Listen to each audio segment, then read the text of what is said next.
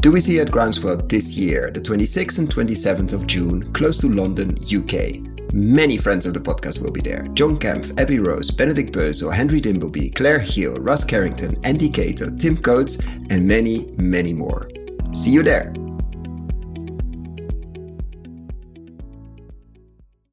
You will listen to an interview with Rufo Quintavalle, who shared his story, how he got into impact investing, and from there into regenerative agriculture and agroforestry. Plus, he shares his theory of change. Enjoy! Welcome to another episode of Investing in Regenerative Agriculture, Investing as if the Planet Mattered, a podcast show where I talk to the pioneers in the regenerative food and agriculture space to learn more on how to put our money to work to regenerate soil, people, local communities and ecosystems while making an appropriate and fair return. Why my focus on soil and regeneration? Because so many of the pressing issues we face today have their roots in how we treat our land, grow our food and what we eat. And it's time that we as investors, big and small, and consumers start paying much more attention to the dirt/soil underneath our feet. Before we get started, I've been recording these interviews next to my day job, and I will definitely continue to do so and release about an episode a month. But at the same time, I would love to take this further, share more interviews. There are many more stories to share on investing in regenerative food and agriculture. More depth, improve the quality, maybe even doing some video series. So I started a Patreon community, which makes it easy to support creators like myself. If these podcasts have been of value to you, and if you have the means, I invite you to support me and make this happen. For more information, please find the link to my Patreon account in the description below. And now, without further ado, the interview. Enjoy! Welcome to Investing in Regenerative Agriculture, Investing as if the Planet Mattered. I'm Koen van Seijen, your host. Today I'm talking to Rufo Quintavalle. Rufo is a writer, entrepreneur and impact investor. He's the author of 8 books of poetry and has more than a decade of experience in investing in renewable energy, farmland and forestry. Welcome, Rufo. Thank you very much. Thank you for having me. So just to have a bit of a background story on your story and how did you end up in forestry and farmland? Could you share a bit, why are you doing what you're doing? Mm-hmm. Yeah, sure, with pleasure. I have family money, which comes from my grandfather, who made his money in the car industry, essentially. When I came into that inheritance, to begin with, it was not particularly something that interested me, money. But about 10 years ago, and I think it's probably to do with having children of my own, actually.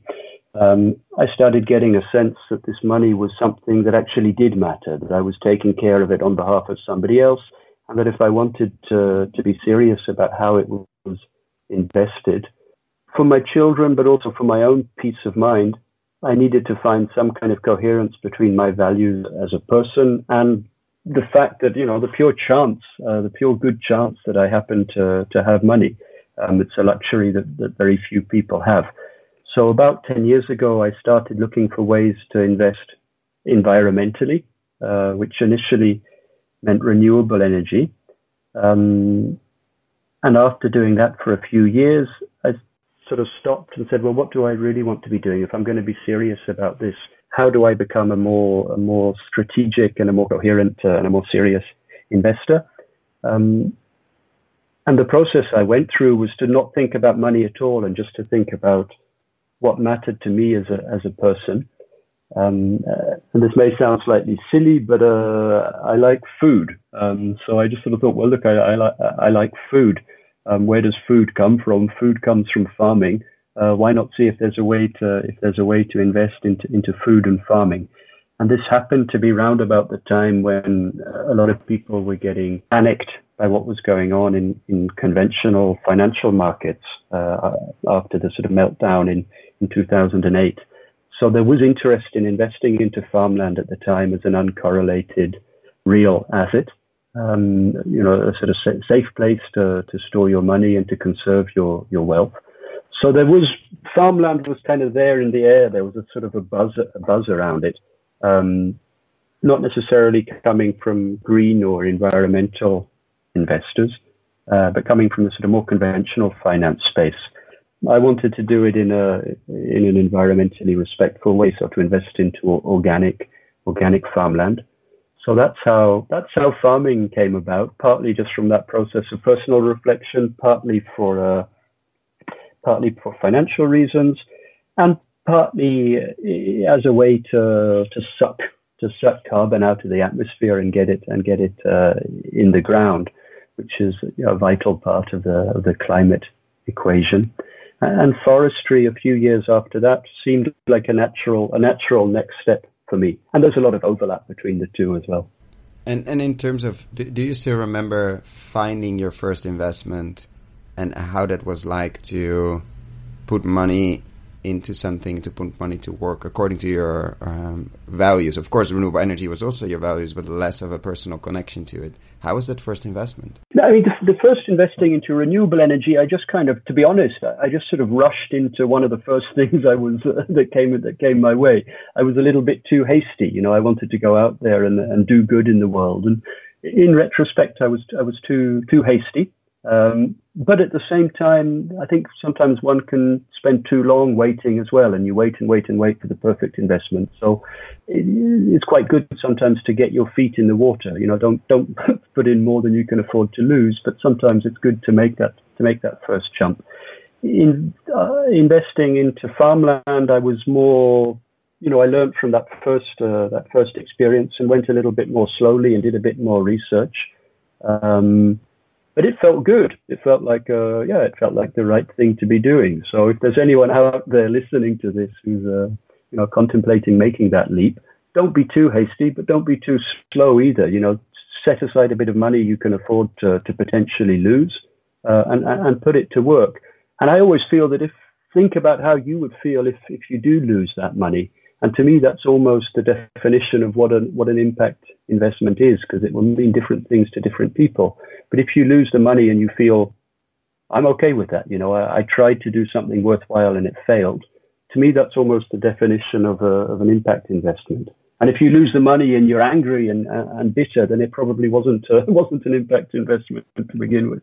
And what was that first one in farmland or in forestry? Is it something you want to share? And is it something you're still happy about? Yeah. I mean, I ended up making two related investments. One which was into an asset management firm called Agroecological Investment Management that's based in New Zealand, which is where my mother is from. So there was a kind of personal connection there. But that's a company that buys conventional farmland and converts it into organic management. So I made an investment into the asset manager itself, and I also subsequently acquired a farm in New Zealand myself. So it was two related investments. And since then, how many years ago was that? That's a good question. More or less, obviously, not to the day. Maybe 6 or 7 years ago, something like that. And how has the journey been since then? From like 6-7 years ago to now, we're talking December 2017. I think there's more. I mean, I've since started investing into forestry and agroforestry in Brazil. So very different geography. Going from one of the most safe and stable and least corrupt countries in the world into a country that is almost the opposite. So the journey, but that's good. You go slowly and you get experience and go as fast as you're comfortable going. But no, the journey's been good and I've learned a great deal. And I mean, that's something I would say as well to anyone who's interested in doing this. Go out and educate yourself and attend conferences and speak to people and learn from their expertise. Don't waste people's time. Don't sort of set up endless calls if you've got absolutely no intention of investing. But, be courteous and learn from people's expertise. And it's been a really nice experience because there's people are happy to share and people are happy to talk, and you can learn a great deal that way. So no, the experience has been good. I think there's more appetite as I say, there was a certain kind of interest in investing into real assets starting post 2008. I think there's maybe more interest now coming from the environmental community, who realize the importance of sequestering atmospheric carbon. It's not just about reducing our emissions. So that's nice to see as well. There's a bit more action, now. And in terms of Brazil, can you explain a bit more about that project, those investments or that investment, and how you went from transitional funds to from conventional to organic to agroforestry to perennial systems, basically? Yeah. I mean, to begin with, I thought, well, I've ticked my my agriculture box. How am I going to tick my forestry box? So like I said, I went to conferences, I read up, I met people, and tried to educate myself. So I wasn't necessarily looking to get into agroforestry to begin with, but it kind of ended up that way. I have two projects in Brazil. One which is in southern Brazil near Sao Paulo, which is a mixed use property. So it's partly native rainforest and partly commercial timber. So the idea there is to generate enough money via commercial activities, so a mix of timber harvesting and agricultural activities, and to use that money to permanently preserve the area of native rainforest, which I think ultimately will have more value. We don't really know and this is the Atlantic rainforest. It's in the south of Brazil, which unfortunately has been almost entirely destroyed. There's only 7% of the original forest cover left. But we don't know what's in the rainforest. So, one of the first things that we're doing on that particular project is to start cataloging the plants that are there in this parcel of rainforest. So using it as a kind of laboratory, figure out what we've got. And then, the next step to say, well, can any of this be of use, whether it's as a food or medicine or cosmetics or even for industrial use. So that's the goal there is first to get enough money coming in to preserve this area of native rainforest. Second, to start getting a sense of what's there in the rainforest. And third, to see if any of those native crops can be planted and can be cultivated commercially. Well, then you have an incentive, not just for us, but for other people to go out and get into reforestation. Everyone wants to plant trees. Everyone wants to save the rainforest. But ultimately, there needs to be some kind of commercial driver if people are going to start doing this on a large scale. So that's the thinking behind that project down south. And then recently, with some friends of mine, with a group of other investors, we acquired some land way up north in a state called Amapá, which is on the eastern edge of the Amazon. And this is degraded land, so it's land that was originally a mix of rainforest and savanna, but which has unfortunately been cleared and quite severely burnt. So the dynamic there is a bit different. It's to start replanting and to plant a mix of trees, some of which are sort of quite fast-growing fruit trees. We'll have a first partial harvest after 2 or 3 years. Some are slightly slower growing fruit trees, which will come to maturity around about 5 or 6 years. And some of it will be very slow maturing timber. So to have different revenue streams. And again, my broader sort of ambition there, if this works, is to say, look, there are viable models for reforestation. It's possible to plant trees and to make money. And one of the advantages about Brazil is that things do grow very quickly there. So you can have a return on investment relatively quickly. You don't need to lock up your money for 10 or 20 years, which can be off-putting to many investors.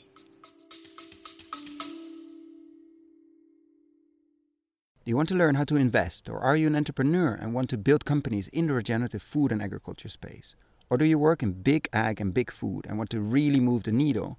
We have developed a new video course for you.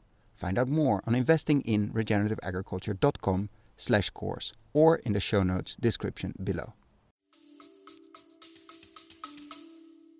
Yeah, which makes it very interesting. But and again, I think the Atlantic rainforest also has an enormous value, but probably not yet in dollar amounts or euro amounts to play with the agricultural land in the rest of Latin America. They are sort of the water pump for the rest of the space there, right? The Amazon rainforest works as a water pump. The Atlantic rainforest, unfortunately, there's so little left that it doesn't really do much. So the water pump is really it's the Amazon demolished and isn't there anymore. There.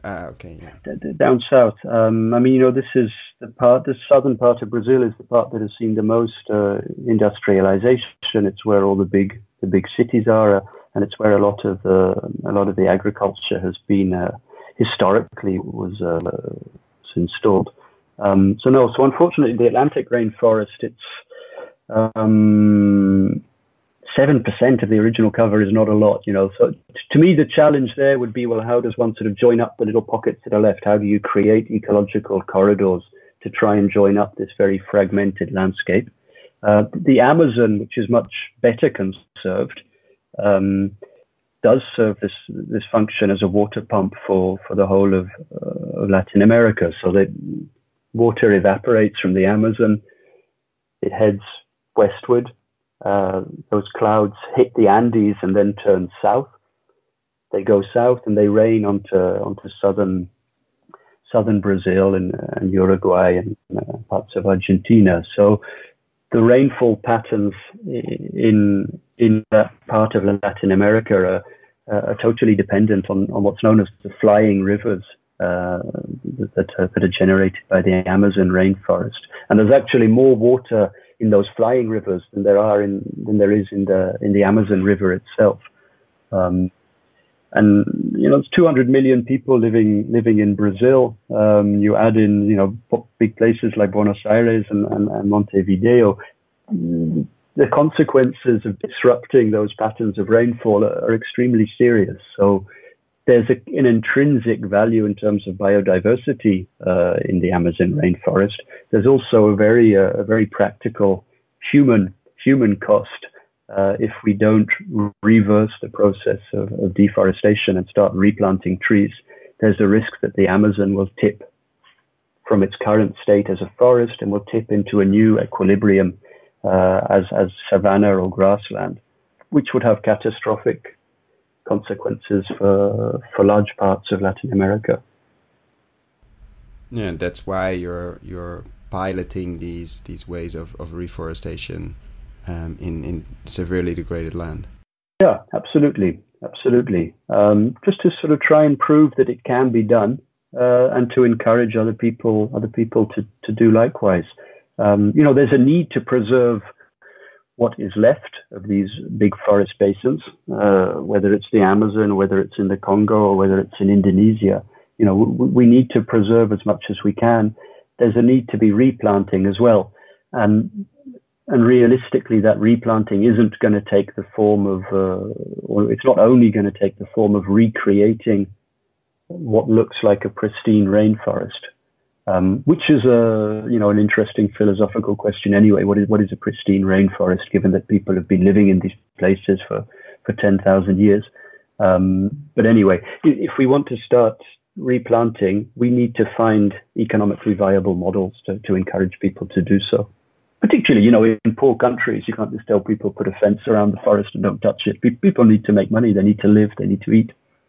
And they've always done so in the forest, but obviously with an explosion of, with the change of lifestyle and explosion of populations, the pressure becomes too much. Yeah, there's a long history of cultivating food in the Amazon. And there's a lot of interesting archaeological work. It's kind of working at the overlap between archaeology and botany and anthropology to try and figure out what these Amazonian societies looked like. But it seems quite clear that there were, what we would now consider as orchards or plantations in the middle of forests, that people identified particular species that were useful to them. And rather than having to go out and, forage forage for them. Well, why not plant these species close to where you live? So the native rainforest for at least 10,000 years, in the case of the Amazon, has had some human influence. And people are mapping where archaeological sites are and then overlaying that with botanical surveys and saying, look, every time there's a human settlement, there's certain species that occur in much higher concentrations than they would do naturally.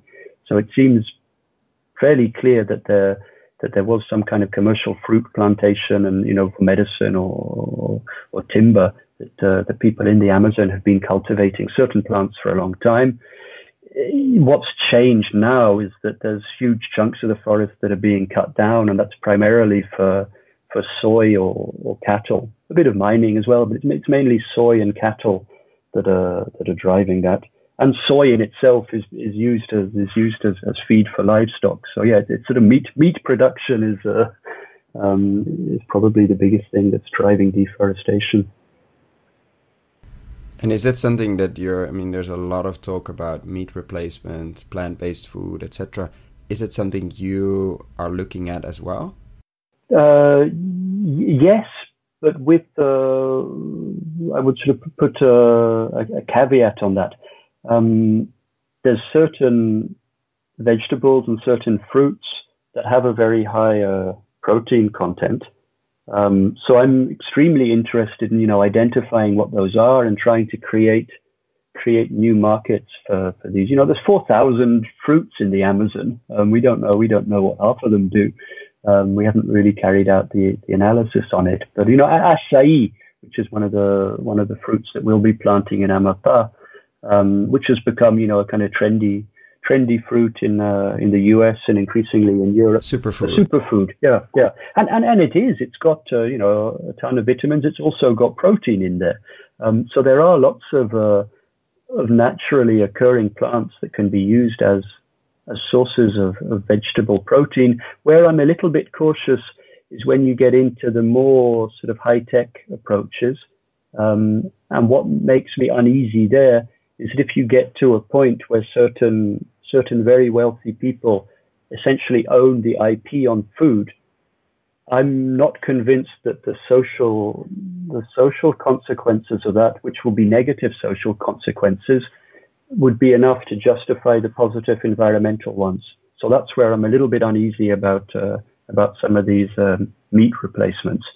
In theory, it's good, and we do need to significantly reduce the amounts of livestock that are being produced and consumed.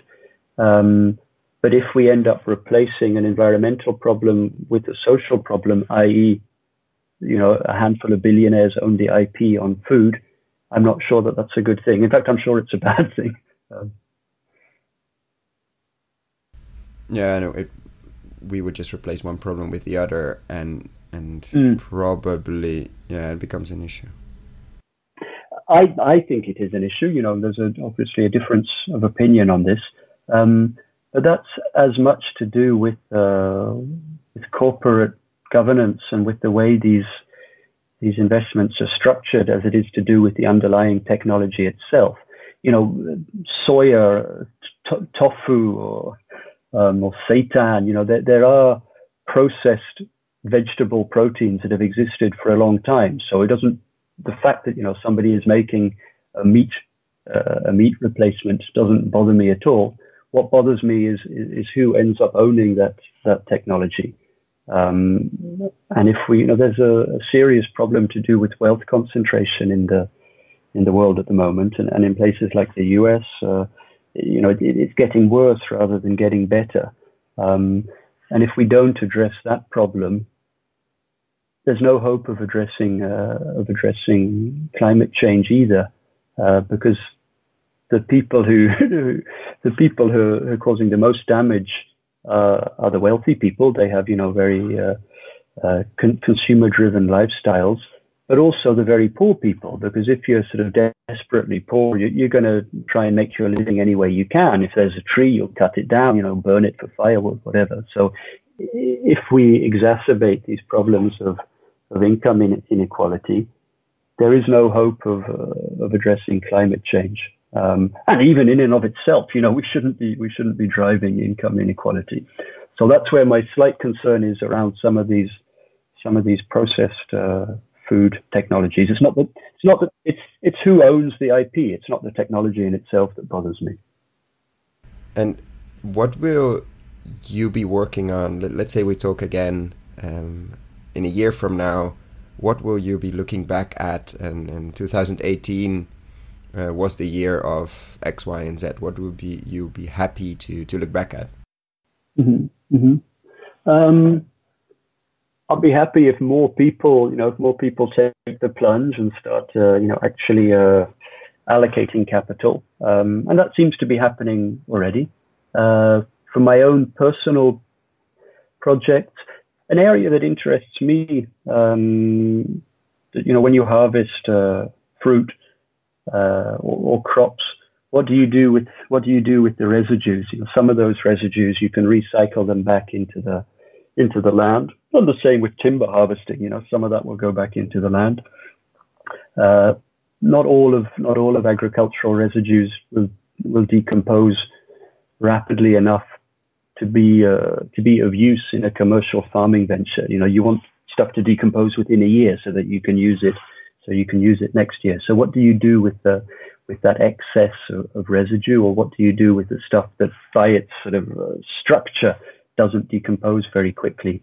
How do you put those residues to use? And again, it could be industrial or it could be cosmetic, but non-food uses for agricultural residues, and getting that balance right so that you're not taking away productive land that can be used for food production, but you are valorizing as much of what you produce as possible.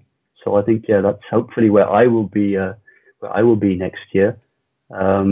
And who knows, maybe one day I'll, my own personal circle will join up and I'll start, getting closer to what it is that my grandfather did, which was, sort of high-tech component parts. And there's interesting stuff going on there, with natural fibers, including for the car industry. Cars are being built using agricultural residues, which is a pretty. It's an interesting circle for you, yeah. For me personally, it would be interesting to go full circle and to end up getting a little bit closer to what it was that my grandfather did. I never thought that's where I would end up, but who knows? Life can take you in funny directions. And looking at the people that didn't take the plunge yet, but that are interested, what do you see as the two most important barriers of making regenerative agriculture and agroforestry on a broader scale economically viable, but also accepted and fit into portfolios, basically? That's a great question. I think historically it's been an asset class for wealthy investors, both because of the amount of money that you need to get active in this space, and also because of the amount of time you need to tie it up for. That most people don't have large amounts of money that they can tie up for a long period of time. So I think that's been off-putting to individual investors. To institutional investors, I think what's off-putting... It's probably also the time. Yeah. It's partly the time. Even people who say they're long-term investors wouldn't be prepared. Most of them aren't going to lock up their money for 20 years, and very few will lock it up for 10 years. Yeah, also because I heard yesterday a lot of the bonus structures and compensation structures are still on a very short-term basis. So if you pay somebody to deliver short-term results, although you have in your company headlines, etc., we are a long-term investor. If you pay your people to have short-term results, they probably will get up with short-term results.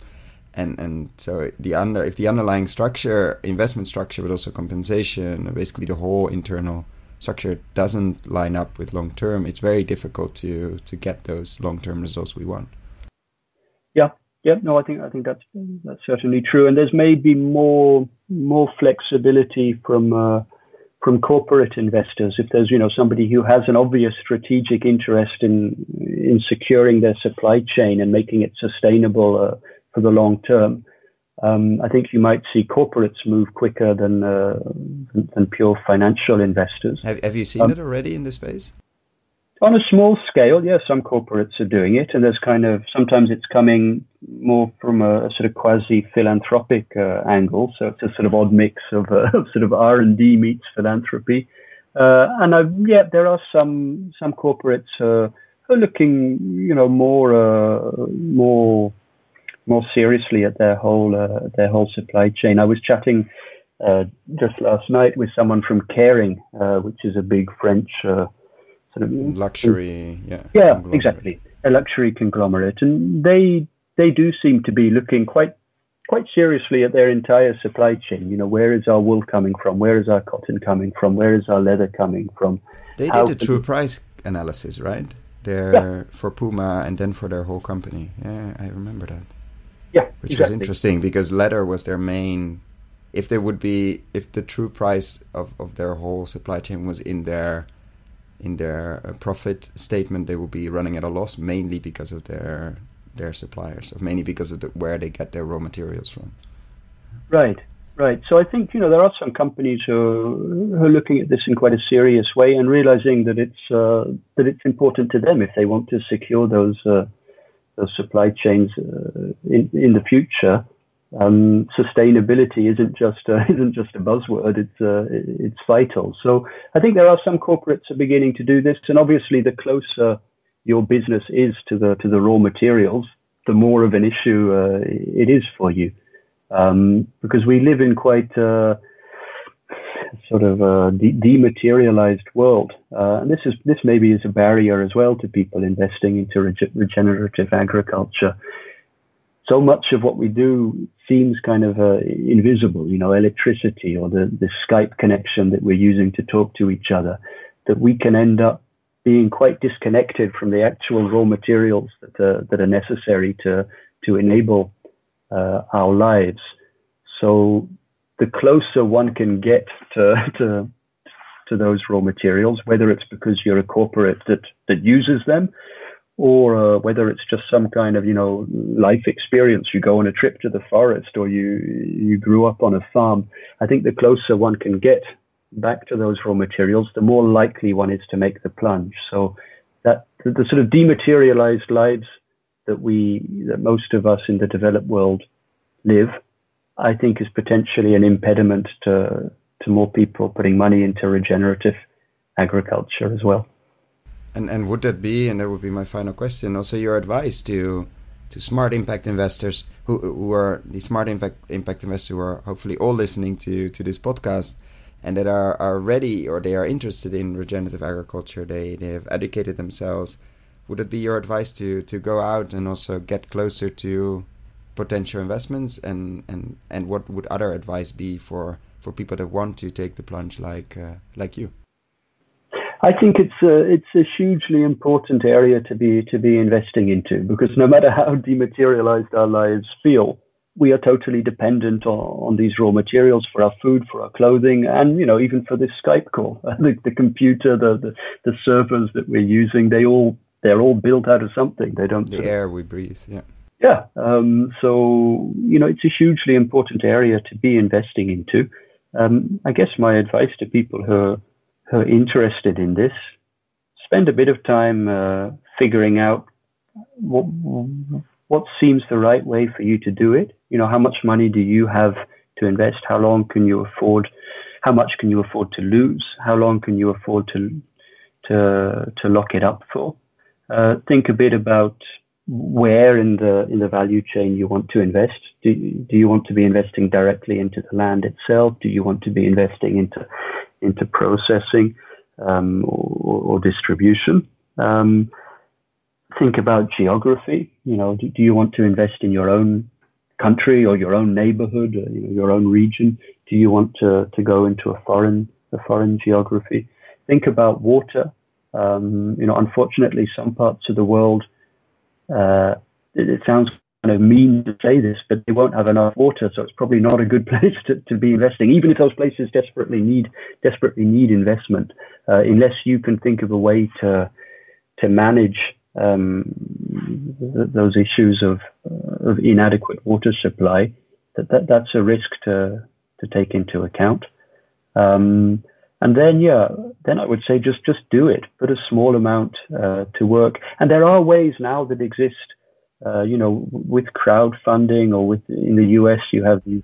Yeah, I was going to ask that. What would actually? I always ask a last question and then I ask another last question. But do you see now that there are ways to overcome these two barriers you mentioned? Both the time that money has to be locked in, but also that the starter amount, you need quite a bit of money to be in to the place. But actually, you were answering that question right away. So please go ahead. Okay. Yeah, I mean, I think crowdfunding is a positive development, or peer-to-peer lending. In the US, you now have these REITs, real estate investment trusts, which allow people to put smaller amounts into farmland, because some of them are farmland investing vehicles. So hopefully we'll see more developments like that. Cryptocurrency, is a big buzzword at the moment.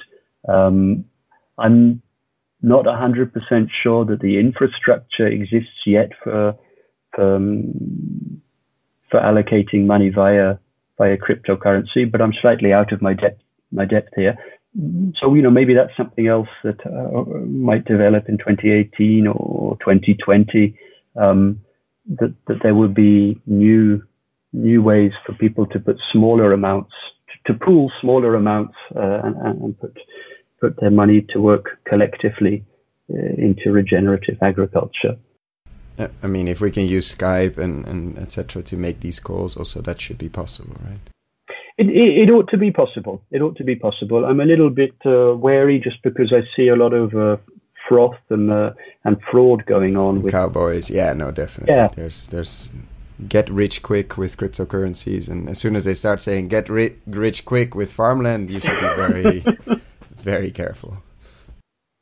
You should be very careful. You can get rich slowly, or lose it very we have fast. This steady, or lose it fast. There are these cultural memes and messages that we hear. So move fast and break things. This is what the kind of Silicon Valley venture capitalists are saying. And I would almost say what we need is the exact opposite. Move slowly and build things. It doesn't mean you can't make money, but it won't be at the same rate. It will be more sort of slow and steady. That's extremely interesting. Yeah, and in agriculture, forestry is even more long term. And I mean, time means a very different thing compared if you're building an app, obviously. And I see also in these discussions with investors and with fund managers and a lot of people that they have to get used again to not a different way of investing, but a different pace and a different expectations, and things don't move that fast because you have the seasons, and nature is inherent slow, but will continue to move for a long time. So there's this very, and people got a bit disconnected from that in general, probably in life, but also in their investment practices, that they expect something in quarter 2 instead of year 5, and that's quite a long. We have to get slowly used to a slower pace there. Yeah, I mean, I would sort of throw this out. I don't know if this is my last comment or my penultimate comment, but if we're sort of serious about sustainability, to me, there's an elephant in the room, which is the way stock markets perform at the moment, or the way GDP growth has been performing over the last 100 or even 200 years, is totally dependent on burning fossil fuels. So it's not just, ExxonMobil or Total or Shell or BP that are gonna see a destruction of value if we move to a sustainable economy. All across the stock market, you're gonna see a significant correction. I'm not saying we'll go back to sort of pre-industrial levels of growth, because our technology is far better than it was then. But somewhere between the levels of growth we've got used to and those pre-industrial levels of growth, there is going to be at some point there will be a correction. And if we, as impact investors or environmental investors or whatever you want to say, if we're serious about about sustainability. How do we anticipate that correction? I don't know when it will come, but how do we anticipate that overall market movement? How do we prepare for it? And again, one of the reasons I've ended up investing in the two geographies I have in New Zealand, now in Brazil, is that not all countries are created equal. So if we do start reverting to natural levels of growth, i.e. how much can the planet produce in 1 year, and we consume less than the planet produces in 1 year, you as an investor probably want to be in those parts of the planet that have high levels of natural growth. New Zealand has pretty good growth levels. Brazil has excellent growth levels. And there's a sort of a strip of land around the equator worldwide where things just grow quicker. Those aren't necessarily the easiest countries to be investing into. They tend to be, and poorly governed. Which is very weird if you think about it. It's strange, isn't it? The places where it grows the best ends up being, in many cases, the poorest. It's a paradox, isn't it? But maybe this is not for 2018, but maybe in 100 years' time, try and imagine a world without fossil fuels, where we're only living on what the planet can produce in 1 year, rather than fossil fuels that took 300 million years to form. Then maybe these countries that historically have been poor and have had a bad deal from globalization will find themselves in a dominant position. That would be a pretty radical shift. Yeah, because they can produce the food, the fibers, and the oils we need. It would seem the obvious place to source all of those products from, the places where they grow quickest. I feel like we can talk another hour on that, but I want to be conscious of your time as well. Oh no, it's a pleasure. And we'll just check in again. I mean, that's there's no reason not to do it, because probably in 2018 Skype will still be there. And otherwise we find another technology to get this recorded. Exactly. We'll check in 100 years' time and see if my prediction was right. I'm imagining it will go a bit faster, but we'll see. Thank you so much for your time, and we'll definitely check in before 100 years. Okay, it's a pleasure. It was a pleasure talking. Thank you very much.